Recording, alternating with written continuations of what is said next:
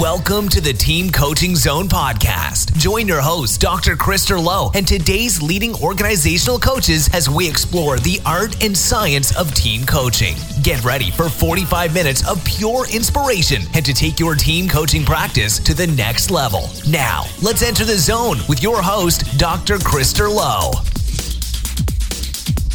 Welcome back, everyone, to this week's episode of the Team Coaching Zone podcast. I'm super excited to welcome a dear friend and colleague onto the show today. We have Dr. Susan Coleman of the Peace Building Podcast joining us. Susan, welcome to the Team Coaching Zone. Great to get you on. Hi, Krister. It's great to be here. It's great to do this. Good stuff. Well, everyone, I'm really excited about this interview. I've known Susan Coleman probably going back about 20 years now. And when I started graduate school at Columbia University, I was quickly introduced to Susan, who was sort of a big figure at Columbia University and in the United Nations. She had a great program on collaborative conflict resolution. And a number of us, those were really formative years. I remember one of my first experiences at the UN was going down and being an assistant to Susan while she was training diplomats and UN staff in collaborative negotiation skills for 3 days. And that really sort of launched a lot of my career. I ended up going on and doing a whole certificate in conflict resolution. I did a master's degree in organizational change, but I did this subspecialty in conflict resolution. Many years later, Susan and I taught together at Columbia and then joined in a partnership together with some other colleagues. So it's been really wonderful having her as a mentor, as a peer, as a colleague. And it's just been a really fun journey. And she has just this amazing background of 30 years of experience doing work all around the world. She's a coach and just a really great person. So Susan, great to have you on. Where do we find you today for this episode? I am in my beautiful home in Garrison, New York, which is in the Hudson Highlands, about 50 miles north of New York City. That's awesome. And I think you're in your little recording area because I see you've got your Peace Building Podcast banner behind you or badge up there on the wall and looks good on you. I do. I have my gobo, which I understand is the name for this thing. I had a friend who does all these installations in theater. And he came and he built me this sound studio because my house is kind of big and like echoey. So I'm in my little gobo, whatever. Nice. I don't know what gobo stands for, but that's right. I have to check that out. Maybe I should get one of those myself. Yeah. Yeah. Good stuff. Well, Susan, what I'd love to do is provide for the listeners a bit more of a background on you, and then I'll invite you to round that out. Does that sound good? Sounds great. All right, that's good. All right, everyone. So we have a special guest today. We have Dr. Susan Coleman, who is the host of the Peace Building Podcast. And she started this podcast, I believe it was last year, and it's grown out of a 3-decade career as a specialist in the field of conflict resolution and strategies to build common ground. She's a lawyer, mediator, large group facilitator, leadership, team and systems coach. She runs workshops in intercultural negotiation and communications and has been highly trained to intervene in complex systems at the individual, group, and organizational levels. She has worked with organizations, communities, and people worldwide on the ground in engagements in more than 27 countries in the Americas, Europe, Africa, Asia, and the Middle East. She designed and delivered the first negotiation and mediation program for the United Nations Secretariat, and along with Ellen Rader, the first certificate program in conflict resolution for Teachers College, Columbia University. Clients have included the United Nations worldwide, the government of Switzerland, the New York City Board of Education, American Express, the Colombian government, NASA, Columbia University, and the United States Department of State. She has an MPA from the Kennedy School of Government at Harvard, a JD from Hofstra School of Law, Law Review Honors, multiple postgraduate certifications from the Gestalt Institute of Cleveland and the Organization and Systems Development Center, and is an ICF certified coach. And as Susan mentioned, she resides in the Hudson Highlands, north of New York City, where she regularly contributes to creating a greener and more sustainable community. So boy, Susan, a lot in there in that short paragraph. But what else would you like the listeners to know here about you at the outset so we can, before we dive in and start exploring some of the art and science of team coaching today? Wow, it's great hearing that read back to me. I think what I want to say is just that, well, I'm forever 45, but I'm not really. And welcome to the club. Yeah, right. And I've been thinking a lot recently about focus. I can't imagine where I get that idea from my friend and colleague Krister Lowe. And as I go into this next chapter of my professional life and personal life, I've been really thinking a lot about that and what I want to most contribute in the next decade. And so all those things are true, everything you read. And I imagine just really buckling down. This podcast that I'm doing, also, I want to say, I would not be doing it were it not for you, Krister. As you know, you really inspired me to get that going. I mean, you were focusing on teams, and one day I woke up and my feet hit the ground, and I went, wow, I want to do this thing called the Peace Building Podcast, Strategies to Build Common Ground. I want to focus on intervening in large, complex systems to figure out how do we support collective leadership? How do we build and sustain collaboration in systems? How do we create principles and containers in which collaboration can thrive? And I know from my background, I've been beat up like all of us at different times in my professional career. And I think when I was first at, that whole chapter at Columbia, it was kind of like Camelot. Everything was so amazing, and so many people got trained, and so many people went around the world to teach conflict resolution. And then, life sets in, and there was definitely, different kinds of competition that was going on, different kinds of power struggles. And I got wiser, and I thought, wow, am I just being naive to focus on collaboration? And in fact, I think I'm more devoted and dedicated to it than ever, but a lot wiser, I think. And really, I think particularly our world is feeling so unstable at the moment in so many pockets, in so many places, that it just feels like it needs bold, courageous stands. And I'm trying to get more courageous myself. I'm trying to just get more courageous. Yeah.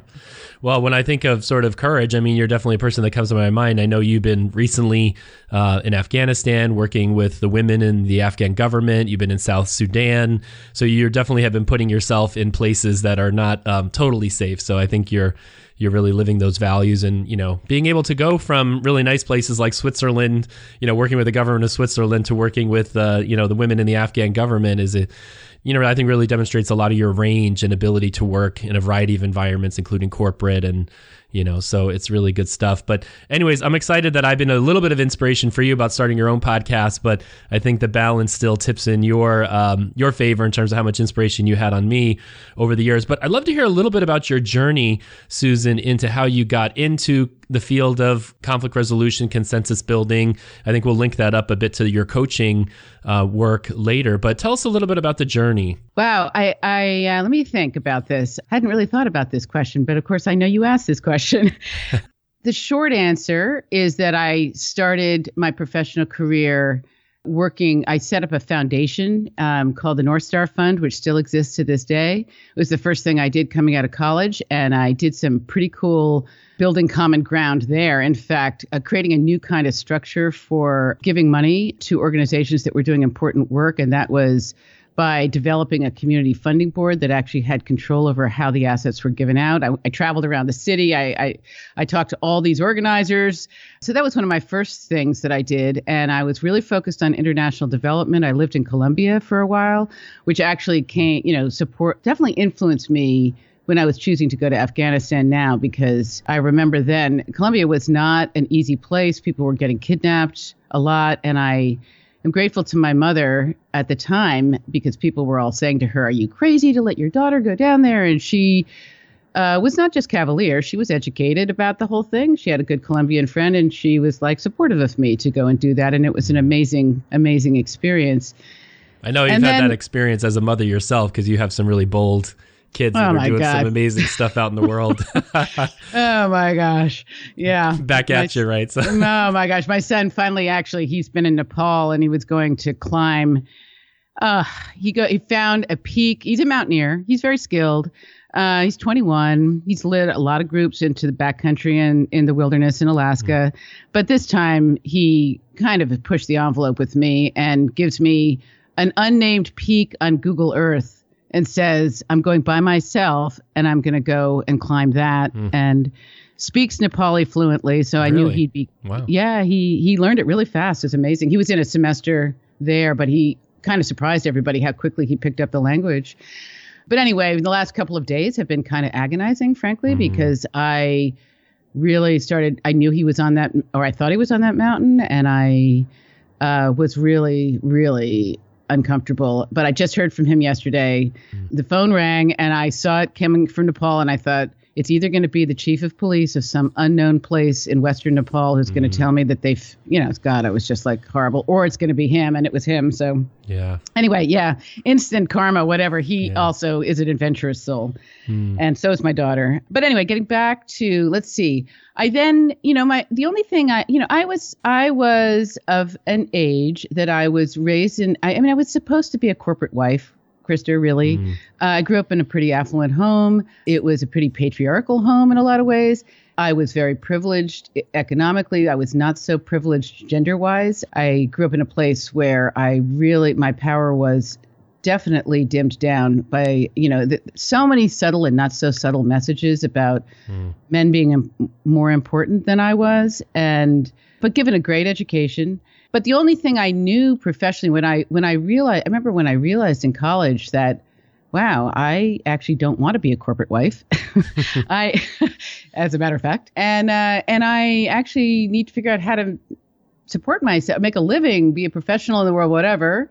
And the only thing I really knew was my dad, who'd been a corporate lawyer in the city for Davis Polk Wardwell, which was a really well-known firm. And so I did what I knew and went to law school and applied, didn't have a college transcript because I'd gone to this hippie college named Hampshire College. It was a cool place, but we didn't get grades.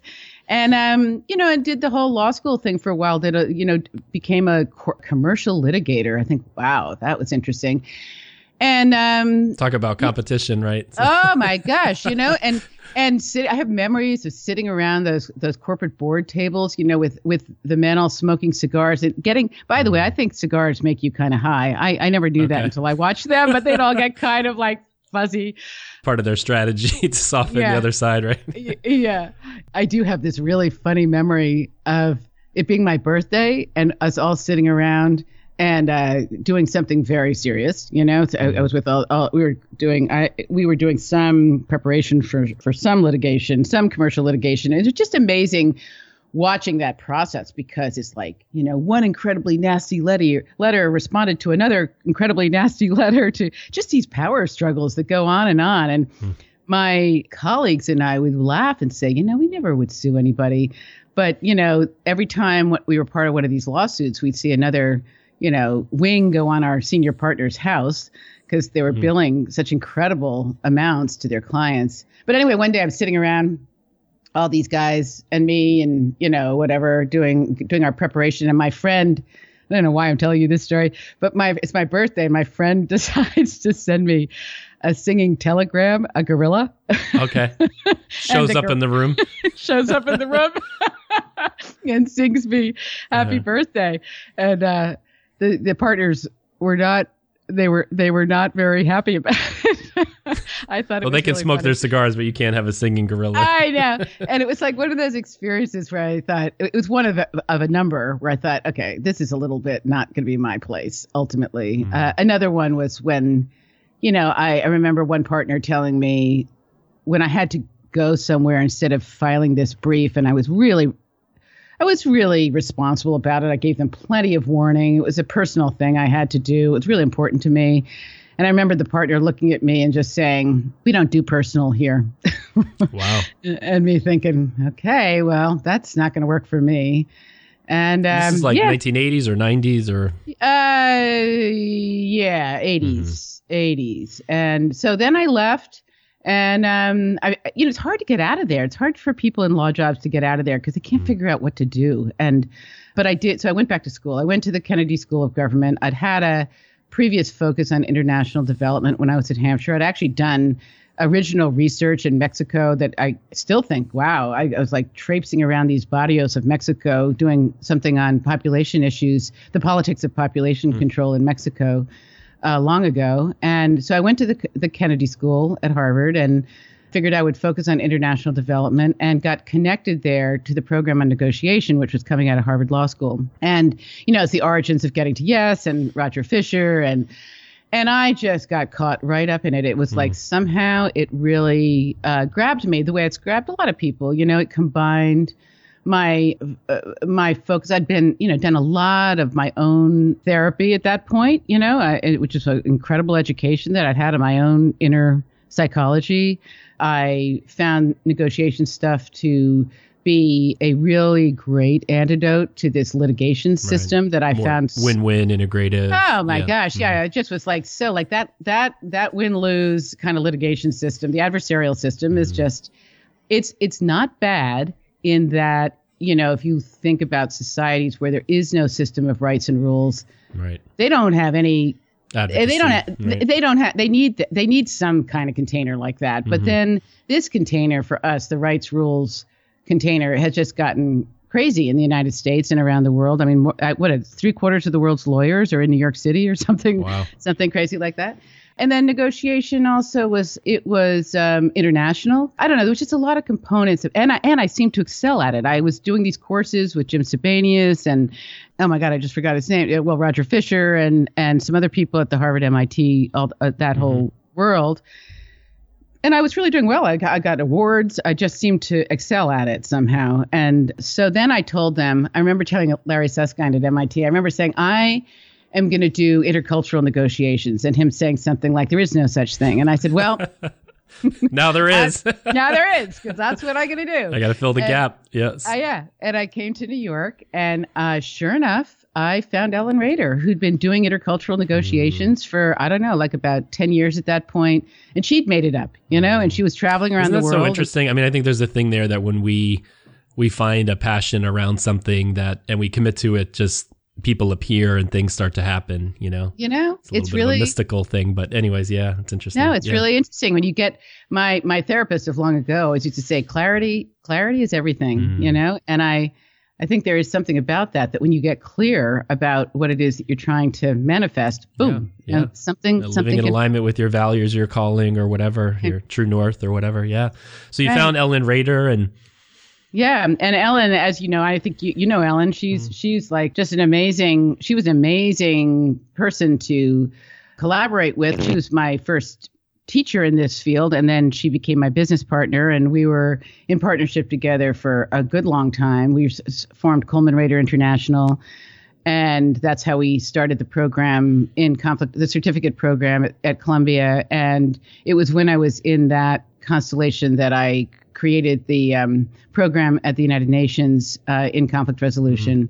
And when we wove culture into everything that we were doing. It was, it was not just collaborative negotiation skills. It was intercultural negotiation skills, which was really true to my heart. And still, I was influenced long ago by a book by Riane Eisler called The Chalice and the Blade, that she's an anthropologist, and she wrote that book really documents, she will say that the history of human life on Earth is basically the history of models of domination and models of partnership. And, Bill Urey later on in his book, Getting to Peace, also says the same thing, that it's only been in the last, I don't know if it's 5,000 years, 10,000 years, that we've had this system of what I might call patriarchy, coercion, competition. I mean, it is the time that we've been mostly, of our modern human life on the planet. But before that, there's a lot of evidence of human beings living in partnership with each other. Yeah. Of course, there's a lot more space. And anyway, for a lot of reasons. It's actually, from what I understand from evolutionary psychology, the majority of our evolution, we lived in, relatively small bands or tribes, and there was a reverse dominance hierarchy, where actually it was more collaborative, and when people would get too far out of line, taking up too much leadership, the group kind of smacked them back into order, from what I understand from evolutionary psychology. But interesting. That's what you mean by reverse dominance hierarchy? Yeah. Mm-hmm. So it wasn't as hierarchical as we might have assumed. Yeah. I guess I think more of like Native American sort of circles and, consensus building. I think that was actually more of our evolution. But as we moved into agrarian and industrial societies, we needed new forms of organization. But yeah. Yeah. And that we're very, ended up being very hierarchical. And now it's interesting, now looking at what's happening in organizations and systems. I know you just interviewed somebody who's doing holacracy, and I just interviewed Sandra Janoff, who does future search. Just the move towards systems thinking, whole systems thinking, and a more collaborative way of experiencing organizations. So anyway, let me see. Yeah, which I think was part of your journey, right? So you kind of got more into the negotiation training, intercultural stuff, but then you moved your way into more systems work. So, and I think that eventually led to coaching, but why don't you connect some of those dots? Okay, yeah. So I remember, I had done so much training. I had this great training design, which I still use and I still love it and I still deliver it. But I was doing a lot of it. And I was very aware, I think like you have been aware in your journey, that a lot of these things are systemic. You can't just intervene. Right. Training's insufficient. Necessary, but insufficient. Yeah. Yeah. And it's not to say that individual eurekas aren't really powerful for people. They really are. And I don't want to. Well, had I not taken your class, I wouldn't have gone into the way I went in terms of my career. I mean, I saw what I saw in your course at Columbia, which was taught by one of our colleagues, Sandra Hayes, was a model of adult learning, of experiential learning, of tapping into a whole nother side of myself around emotions and other things that just and skills. I think it was way beyond cognitive knowledge, right? And that for me was sort of a tipping point that led to a whole cascade effect that, I don't think I'd be a team coach today had I not had those early experiences. So, it's interesting. I know you and I have had some interesting conversations around the limits of training. And yet, depending on how we measure impact, if we look at it at the individual level of analysis, it can be really transformative. It just seems to fall short of having sort of a system effect unless it's coupled with another more systemic intervention or change effort, right? Well, and I found for myself that I am forever interested in groups and the way groups the way groups operate, and also that I think that some of the most powerful learning that I've had have been in the context of relationships and groups. I think the way I've grown the most have been in the context of relationships and groups. And so I got drawn to the Gestalt Institute of Cleveland, to John Carter specifically at that point, who became my mentor, and did their organization and systems design program, which was an amazing program that, happened over the course of 18 months. It was 9 sessions. I mean, it's amazing. Sometimes I don't think these programs exist anymore because everybody wants to do everything in a nanosecond. But, we had time to really dig down deep. And as John said, this is not a personal development program, but let's just say there's a big personal development component. And there was, there was a lot about seeing yourself clearly so that you could show up in organizational systems with people and not make too much noise with your own projections and your own stuff and all the stuff that gets triggered, when you're engaged with people. So that program was amazingly powerful for me. And I continued to do my learning with them. I did their working with groups. And then I did the international coaching program, which was my first jump into coaching. And I remember John, he did that program with Dorothy Siminovich. And I remember him kind of on the podcast. And we had Dorothy come in as a team coach for us, our partnership group. That's right. 3 years ago. Yeah, and I remember John kind of being disgruntled about the whole coaching thing, saying, oh, my God, we've been doing this stuff for years, and now they're calling it coaching. I know. I get a lot of that generation on my podcast who is kind of poo-pooing the whole coaching thing. But then they're using the label, too, I think, begrudgingly. Well, because that's where the market has shifted. I like the label because I'm a mediator and I'm a coach. And I think simply when I'm working with a group, there are groups that, are really trying to put out fires. And then there are groups that are trying to go higher. And I think the mediator hat is putting out the fires. The coach hat is let's go higher. Let's see how high we can go here together.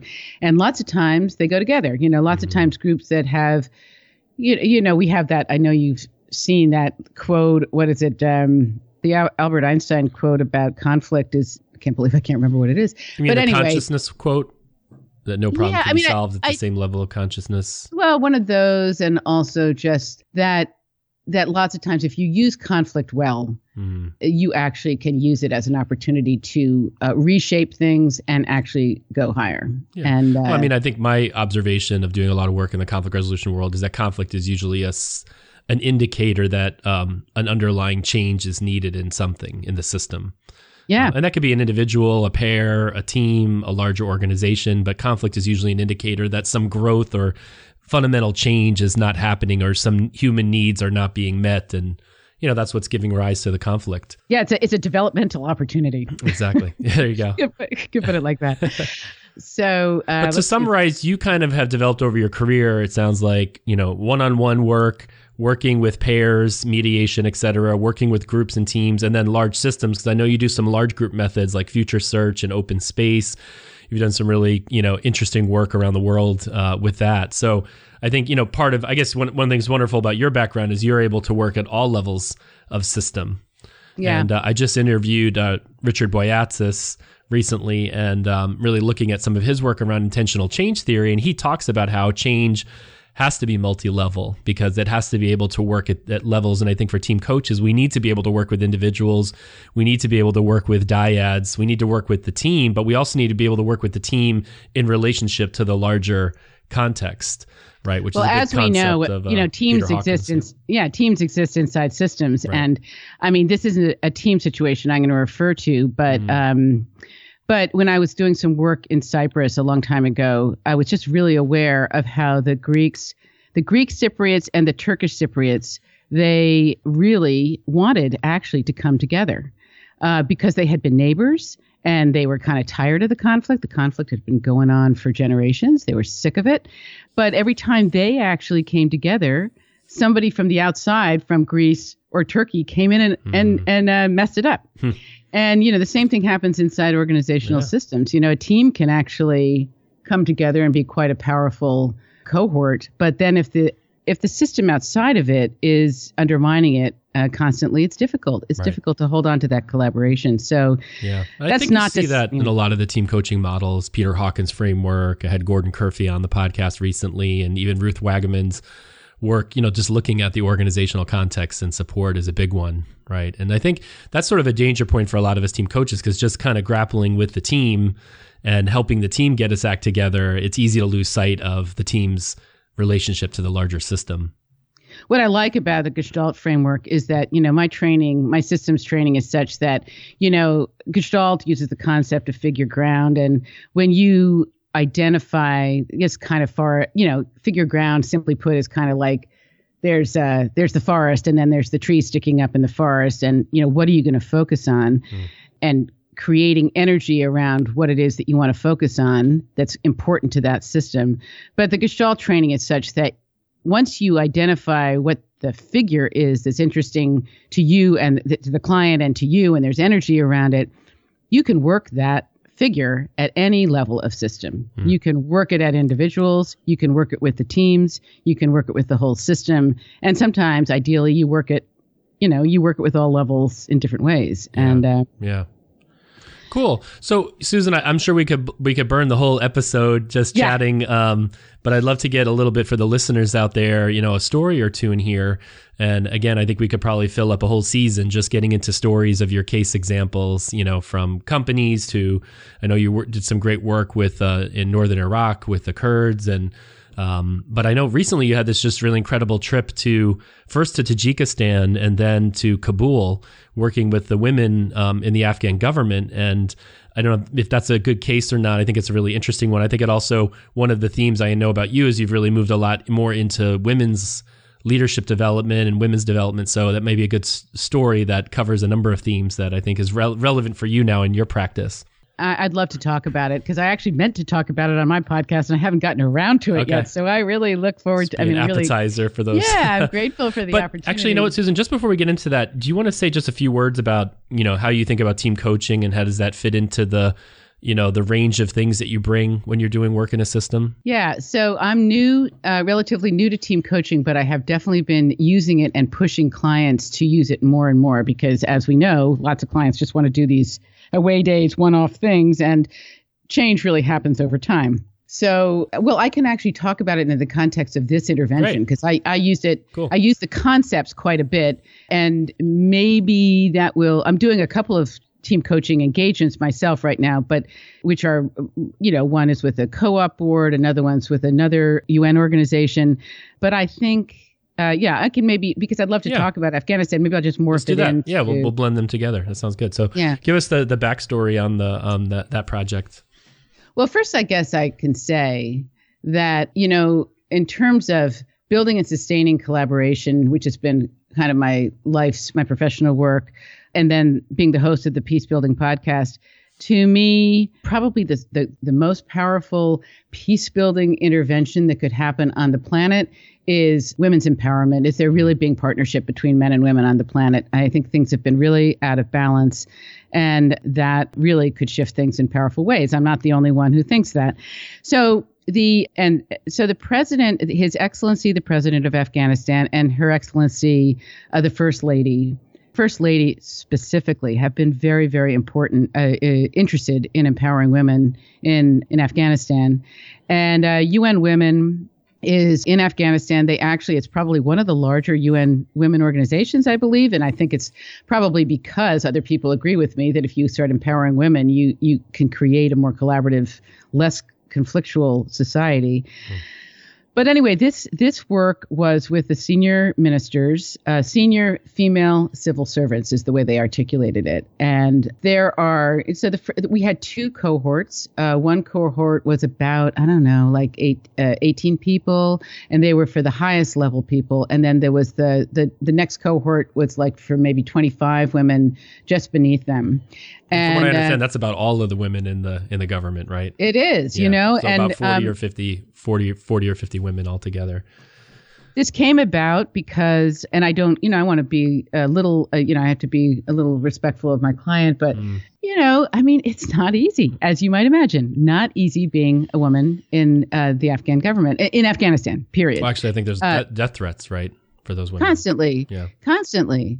And so I think this came about just because there was a perceived need to do skill building specifically, and also to actually really build this cohort as a team, quote unquote. They are not an intact team, but they are essentially a team.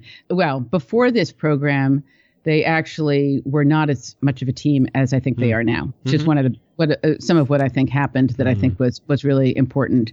So, but they have a common shared purpose around elevating the status of women in Afghan society, and that's sort of kind of a common purpose for them.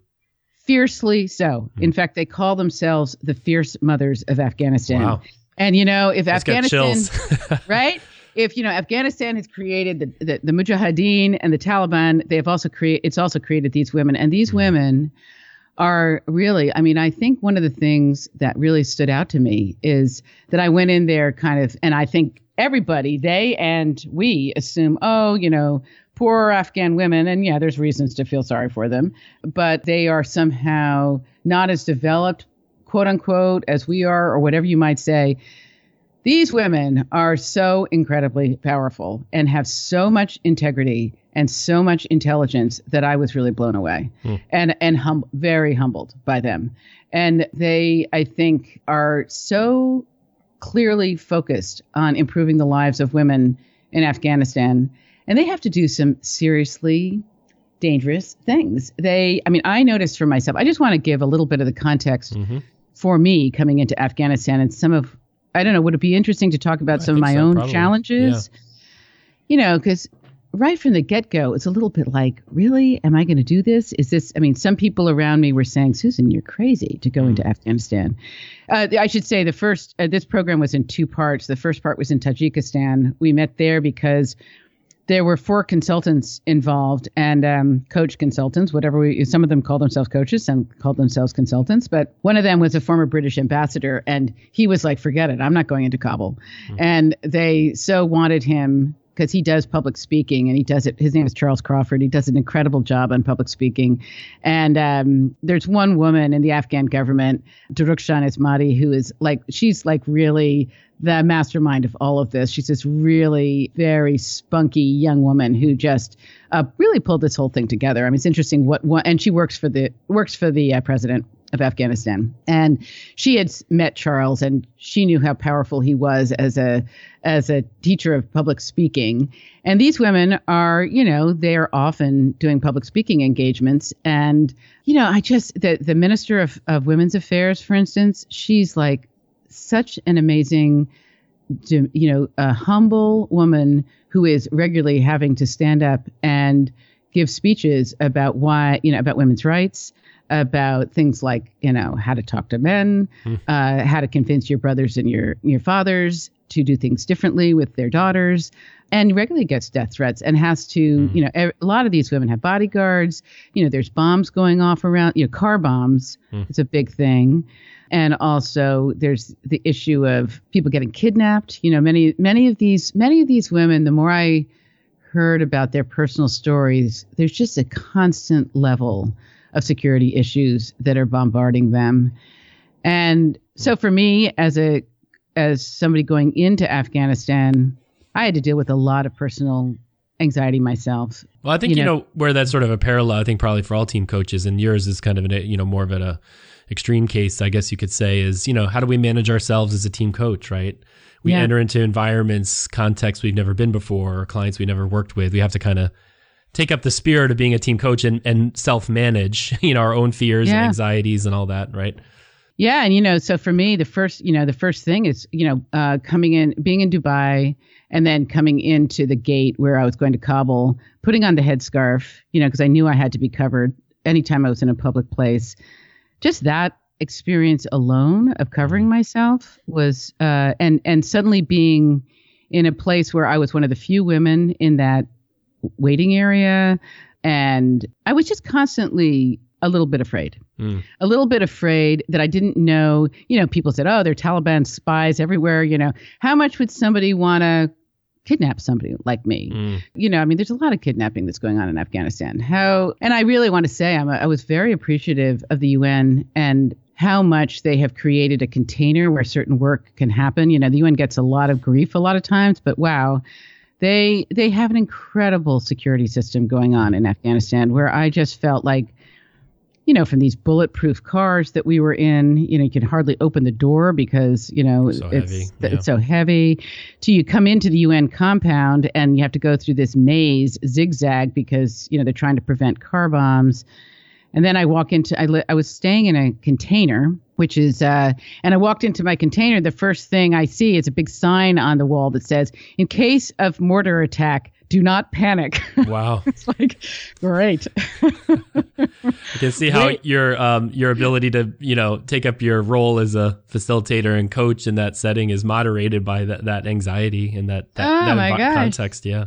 And then coming into the hotel, we did this in a hotel, the Serena Hotel in Kabul, and I have never, ever been through that level of security. I mean, it was just extraordinary. Just, security check after security check, body check, security check, everything over and over and over again before you actually get into the hotel. And, a postscript is I later learned I was on the UN compound in Kabul and I was at the Serena Hotel delivering this program. And then I was on Jalalabad Road which is the main road in Kabul. And I later find out that those are the three most dangerous places in Kabul. Those are the places where all the attacks have occurred. It's probably good that you found that out after. Yeah, like, oh, great. Yeah. That's really great. So it was, again, I just going back to my mom and Colombia, I was just grateful that I'd had that in my background because I knew I was going to grow tremendously from doing this. I also knew that I could bring a lot of sisterhood to these women, and as well as intelligence, and as well as kind of a global view of what they were trying to accomplish. And so you found yourself getting back centered and back in yourself, your body, and centered, present. So, one of the, I guess to talk about the design, this was a multifaceted design. It was not specifically a team coaching design, although, went in with very specific intentions about building this cohort of women so that they could work together more effectively as a group for the advancement of women in Afghanistan. I mean, so it involved, as I said, it involved a lot, maybe too many things. And it was kind of like you just do what you can, but it was 4 different consultants with 4 different skill level material and all of that. And I was the person that was somehow having to pull it all together and make it make sense. You needed to be the team coach for the team of facilitators. Yeah. I was having to pull together that team of interveners. So the public speaking, part was really powerful. I mean, there's nothing. Just give us a little bit of context. Was this like a 5-day program, 10-day program? Was it a mix of training or coaching, or what were you actually doing? Yeah. Yeah. So week one, well, actually, the first part was in Tajikistan, and there was 3 days for cohort A and 3 days for cohort B. And again, I just want to talk the reality of doing things in these places. We had to translate everything into Dari. And, that Dari cuts is everything in half in terms of the time you have. Oh my gosh. It's just enormous. I mean, all your PowerPoints, everything, and the UN women, people who were supporting, they were all men who were supporting us. They were totally lovely. But it was a lot, it's a big effort to just have that translation happen. And so the first one was 3 days and 3 days. The other in Tajikistan, it was a repeat and just in program. those in Tajikistan, you're doing a mix of what were you doing there? You had That was more of a training. It was first public speaking. It was diplomatic protocol, which was really important for a lot of these people because they're having to deal with a lot of international visitors and they're very high level ministers.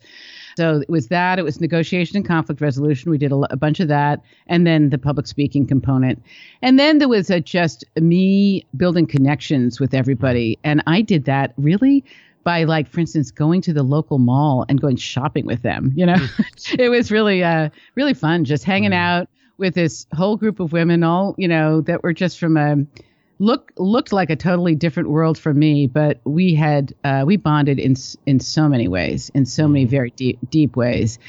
And so that was, and then the other logistical thing that happens in these programs is, of course, everything is so difficult for people. They couldn't get the second cohort couldn't get their visas to get out of Afghanistan to come to Tajikistan because there's some new person in Tajikistan, blah, blah, blah, blah.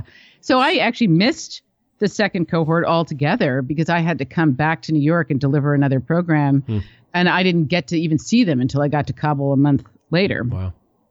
So then a month later, just to recap. So the work in Tajikistan was kind of a training, come together as a group, start to build some of the connections, really lay some groundwork for some deeper work, it sounds like.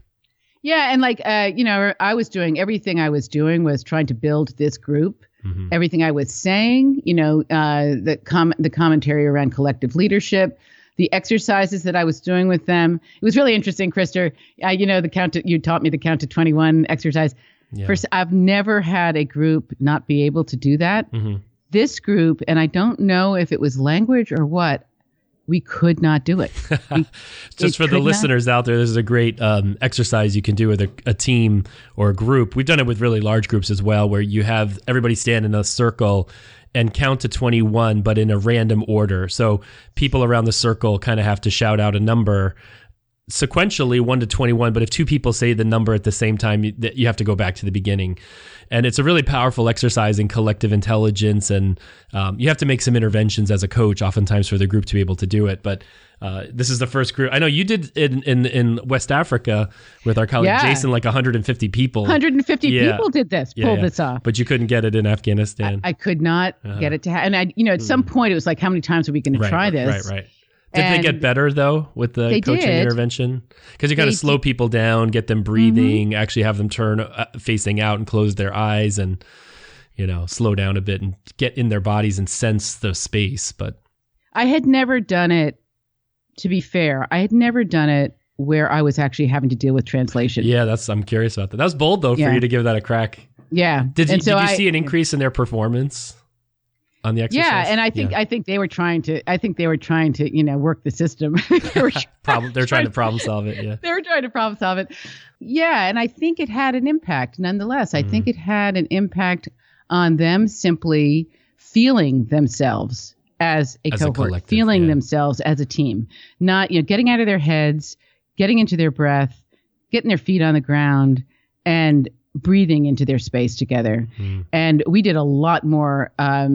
The second, when we were in Kabul, we did a lot more of that kind of activity because I had a coach with me who was just amazing, and we did a lot of nonverbal or just interactive kind of body experiences that I think helped people connect. But this was the first, and I think they got the idea, and I think they really there'd been here. Let me just give a little context about this, which is that President Ghani is the president of Afghanistan, and I guess he won by a slight margin, and he basically is in a power sharing arrangement with another leader who's also in the government. And so a lot of these women are sort of broken down by allegiances to these two parts of the government. And I think there's a certain amount of tension and I don't want to get into it too much here, but it's, just difficulty coming together. And then I will say that in general, I think women worldwide have difficulty coming together. I think people think sometimes, oh, women are so collaborative. Not so much. Women are undermining each other all the time, and in subtle and not so subtle ways. And these women were no exception. They were doing a lot of things that were not really supportive of coming together as sisters with a very common purpose. And they do have a common purpose, which is to really empower women in Afghanistan. So those were some dynamics that were emerging. Yeah, those were some that were right away from the get-go. So some of this conversation, count to 21, such a simple exercise, but simply bringing in the idea of actually, can you feel yourself as a group? Can you breathe together as a group? Can you sense each other as a group? Were pretty powerful. Yeah, I think that's one of the things I've noticed as a team coach is really most people have never had the experience of actually, maybe in sports teams or other places of really, when you get into flow or feeling connected. I think we don't have too many of those experiences in our emotional memory. So I think Count to 21 is for a lot of teams and groups one of the first times I think they've experienced collective intelligence, and it's super powerful. But I think it's something we could push the envelope on and do more to keep having that experience, because if it starts to become more frequent, then it's something that maybe we get in our DNA and we can start to go back to and start to create more of that.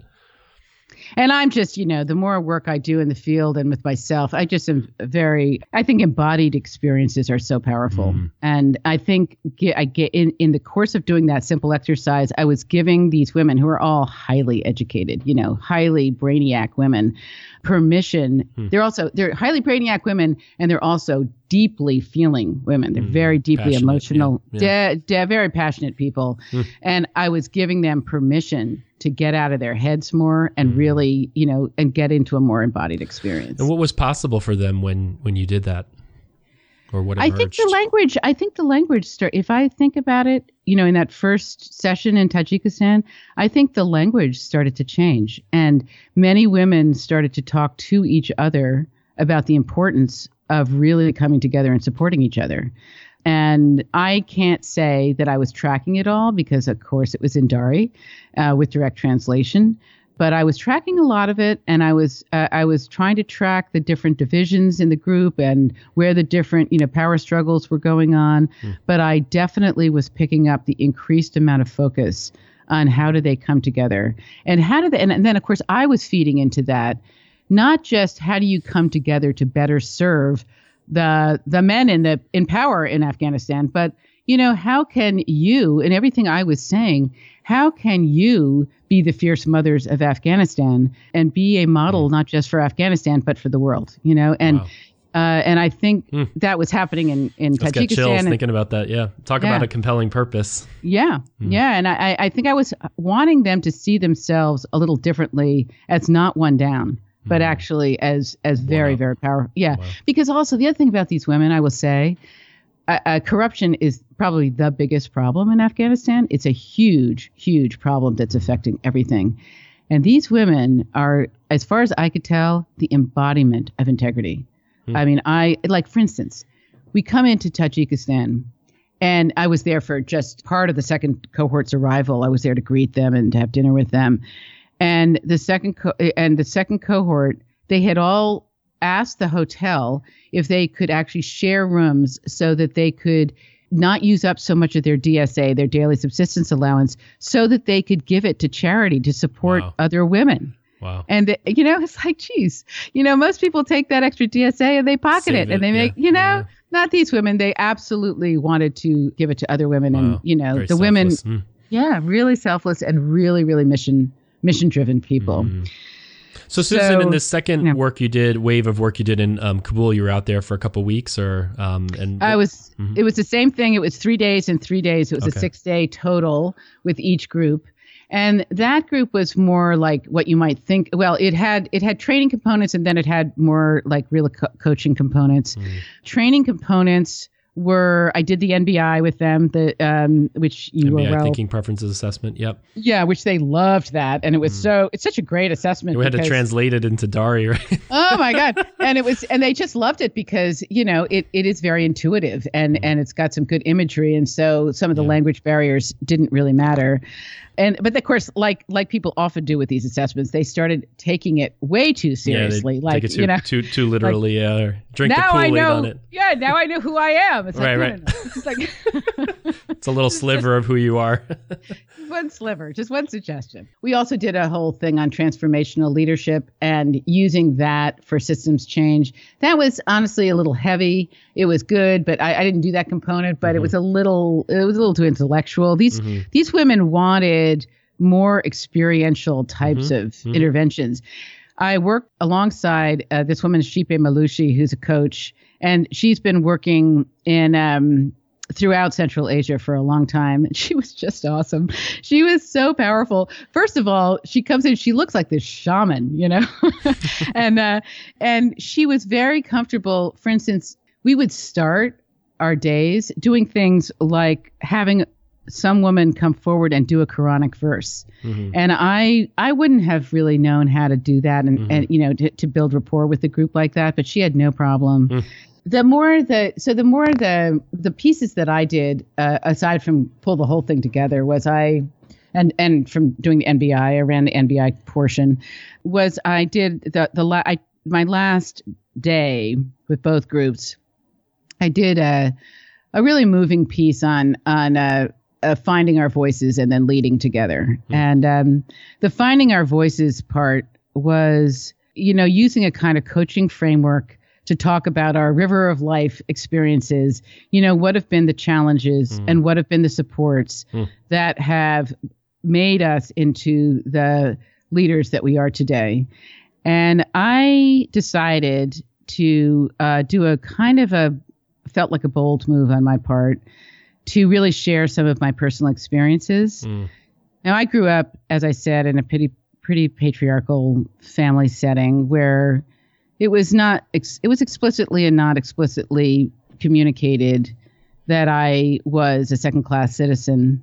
And I had a brother who was 5 years older than me that I am still processing some of the difficulties of living with somebody who was so empowered and so really was very abusive to me in many, many ways and was authorized to be abusive to me in many, many ways. I decided to, in a confidential setting, we kicked all the men out, which all the translators were men, and the UN Afghanistan UN women people were men. We kicked them all out. They were supportive of that, but they kept wanting to come back in and listen to us. I said, no, you have to get out of here. You have to get out of here. And I really shared my personal story, and in a pretty deep way. And it was a choice, a use of self of instrument. Like, what can I share here that's going to actually open the door? And it totally opened the door in a big way with people. They started, because people are really afraid to share with each other because for obvious reasons. There's a lot of security issues and a lot of reasons that distrust is low. Anyway, they really talk about creating psychological safety, right? I think there's something there powerful, I think, just for us as team coaches around having to model the change that we're hoping that the group will take up. But, by you putting yourself out there, I mean, we hear a lot of buzz about psychological safety, but how do you build psychological safety? Well, you have to take some risk. In order to take some risk, we have to be vulnerable, right? And so at some point, somebody needs to start that. And so kudos to you for taking a bold move there. Because, you could imagine in that environment, people could have just responded and not responded to that, or been like, well, thank you for sharing that, Susan, and stopping there and not jumping in themselves. So, well, and some of this, is moving into a material that just isn't talked about, and taboo. Is taboo. And I knew that. And yet it was part of my story. And the other thing about it that was really powerful for them was that I was a privileged, highly educated American woman. And they were like, wow, that happened to you. That happens in the United States. That's what happens to us all the time. Wow. We can't believe that you have had similar experiences. And I think that was a really, really powerful moment for everybody. No, that just touched my heart as you were saying that. Yeah, because of course then I shared with them about, how much my story isn't particularly unique. It's really shared by a lot of women around the world, in the United States for sure. So anyway, that was the morning. We had a really beautiful, sacred kind of environment. I had candles. I had a circle of chairs. I had really beautiful music. And so that's what we did the first morning, is sort of that river of life journey of what's made us strong.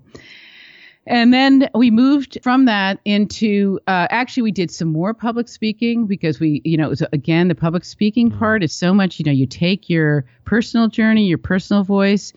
Finding voice is such a big deal for women in general. I mean, it's a big deal for a lot of people, but for women in general, in terms of women's leadership, it's huge. It's like, can we, what are the ways that we stifle our voices, and how do we actually stand into our stories?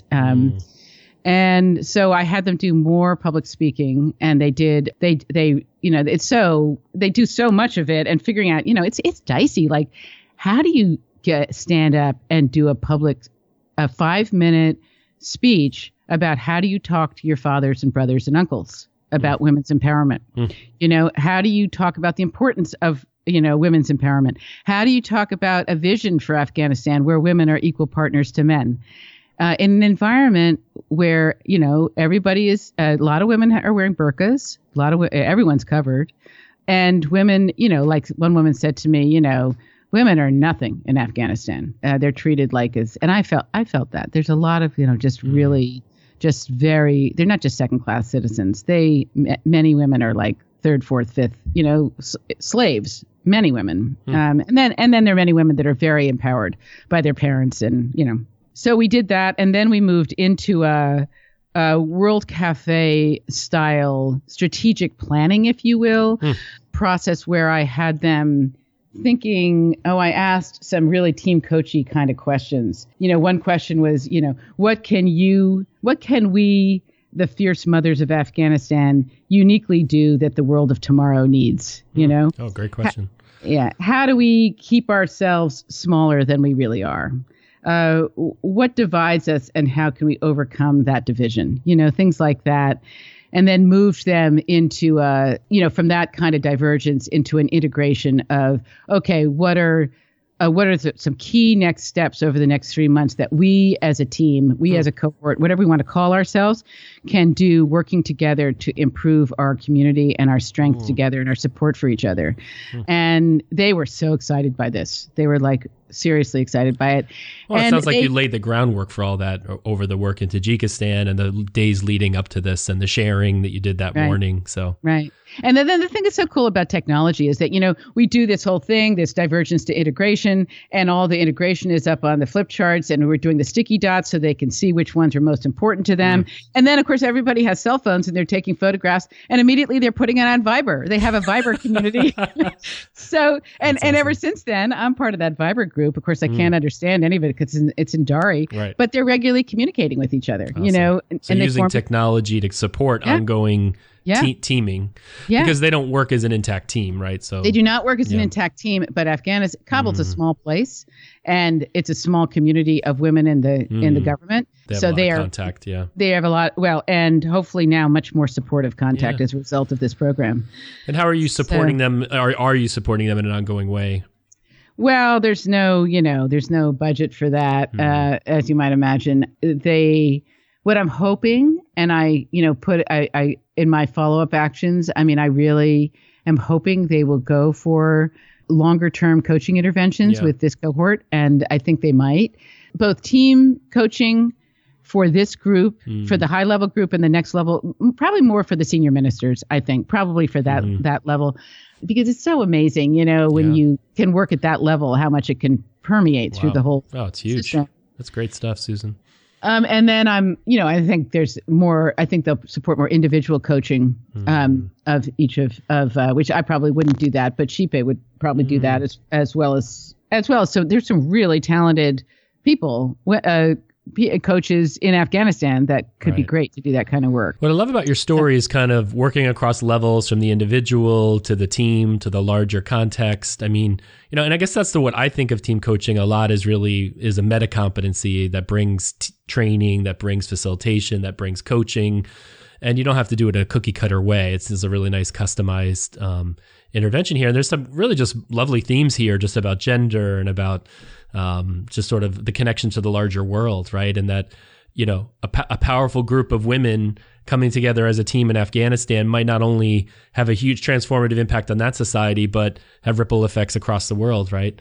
And that story, coming out on this podcast or your podcast, I mean, it inspires people out there. And I think that's one of the big things I'm taking away from today is, just thinking bigger and bolder, and as team coaches, wonderful to have people like you out helping the women of the Afghan government step up to their role and have some support around that. What a beautiful thing to be involved in. What more meaningful work could you do? And I know you've had some great work, and you've been flying around in helicopters in South Sudan recently, and in Iraq, and you've been to a lot of really interesting places. But this is a very, very touching story. I think this is also probably the most touching because I am so passionate about empowering women and using coaching to empower women, using group methodologies to empower women. I think you've got a niche there. Yeah. Focus. You're mentioning focus earlier. What's happening with the podcast too, I'm noticing, I just interviewed a woman who's on President Santos's leadership team in Colombia, the peace process, the leadership team to support the peace process in Colombia. And what I am noticing is, is the ways that we can connect women peace builders all over the world. Like these women in Afghanistan were really interested in being connected to her in Colombia, and then this woman in Northern Ireland. And so I'm beginning to think, this podcast that I'm doing actually can be a forum for connecting women's voices in that way, because so again, not a specific team, but there are boundaries around these groups that can be drawn to make them stronger. Definitely. Well, I like to say, Susan, we're, burning daylight again on the podcast, and we should probably start to bring this down. Obviously people can go to the peacebuildingpodcast.com, check out more if they're interested in this topic. It sounds like you're going to have an episode where you talk more about your Afghan story. So folks may want to tune into that when that episode comes out. But, I guess, just sort of in the closing here, Susan, people want to learn more about you, find you on LinkedIn, find you on the peacebuildingpodcast.com. And where else can they go? And also, what sort of parting advice, words of wisdom do you have out there for team coaches and would-be team coaches, and any sort of final, inspiration here? And then we can start to say goodbye. Okay. Well, the only other place to find me is cglobal.com, which is my consulting practice. And, I think my words of wisdom, I think my journey has been, I'm a feminist, and long ago in the feminist movement, it was like the personal is political, something like that. I would translate that to, I find that for every bit of work I do on myself and clean up my own stuff and evolve, the better I am at being of service to others. The better I am, I notice it, I'll just say, I am definitely a team coach to my children, I guess, if you could call it that. But I do notice how interesting it is that I work, ancient issues. Of course, some of these issues that we have when we come onto this planet, some of them are generations old. I mean, I don't know. So the more I work those issues, the more clearly I show up on the planet, the more fiercely I stand for collaboration and systems collaboration.